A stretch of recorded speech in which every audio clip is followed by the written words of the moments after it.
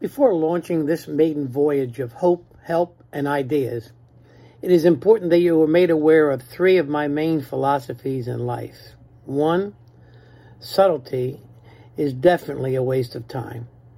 Appreciation is key to a happy life. And 3, perform first, negotiate second. Hi, my name is Jim McGonigal. Let me start off by answering your first obvious question. Why am I doing this? That answer is relatively simple. I have never in my lifetime seen a time in our lives where there is a greater need for hope, help, and ideas than today in this pandemic era that we find ourselves in. I have been someone who has lived the American dream. My purpose here is simple: to create an environment that encourages people to think, quote, out of the box, unquote. An approach that has been the benchmark of my entire business career.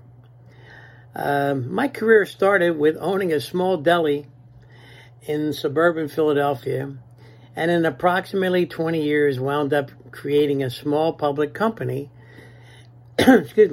whose market cap went from $400,000 to approximately $125 million in 4.5 years. To put this growth in an individual stockholder's perspective, a $200 investment in September of 1987 was worth $62,500 on St. Paddy's Day of 1992. I intend to convey hope, help, and ideas to anyone willing to listen and will encourage feedback. It is an ideal venue for me to reciprocate for the great life myself and my family have enjoyed over the years. This pandemic has created a slew of problems for just about everyone. But in this darkness, I actually see some opportunities. But there are certain basics that everyone involved, in my opinion, need to embrace. And that is, the main one is this country, this world we live in, is never going to be the same. That is not necessarily a bad thing. I say that because out of much adversity comes a lot of opportunity. And I'll give you an example of one of the areas that I am most optimistic about. And that is when I had family members, including my mother, in a nursing home, and we visit her. It always amazed and somewhat depressed me that many people in nursing homes never get a visitor. And it's not like they were on life support. These people were active. I would eat lunch with them, with my mother and my aunt. And whenever I asked, almost universally the answer given me why, when I started talking about their family and, when's the last time you've seen them? Just in general conversation. It's usually they don't live in the area. And that's a legitimate reason why a family doesn't, spend time with someone, a loved one, in a nursing facility. Well, this virus, in my opinion, has changed that scenario forever, because the excuse on the resident side, the elderly person side, is that they were not, they weren't familiar with technology. So that's why the family was not able to communicate. Well, necessity has become the mother of invention. Once again, the virus has forced the elderly to be made aware of and to embrace technology. Zoom, for example. So what I believe is going to be a positive impact of this virus era we live in is that people in nursing homes are going to have a lot more contact with loved ones than they ever had before, because they will be used to technology, Zoom and video technology, bringing their family into their rooms.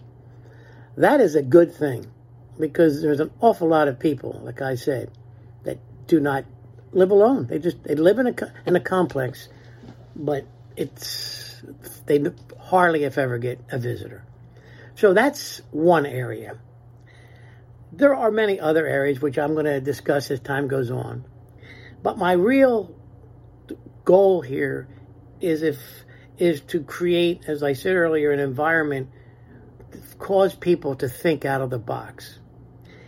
In my life, I have thought out of the box so many times. I'm not sure when this happened, but at some point in my life, I actually began to live out of the box. And one thing I learned about that, I learned it in a conversation I had with my 8-year-old granddaughter one day coming back from the beach. And she told me that, she was kind of an outsider, that she didn't have a lot of friends and was considered somewhat, out there. She was a student, obviously, a serious student, even at that young age. And I said to her, listen, sweetheart, I said, people have looked upon me that way, that they've thought I was out there. I said, but the cool thing about being out there? It's not crowded. She has brought that up to me over the past years since then and reminded me, and we always get a chuckle over that.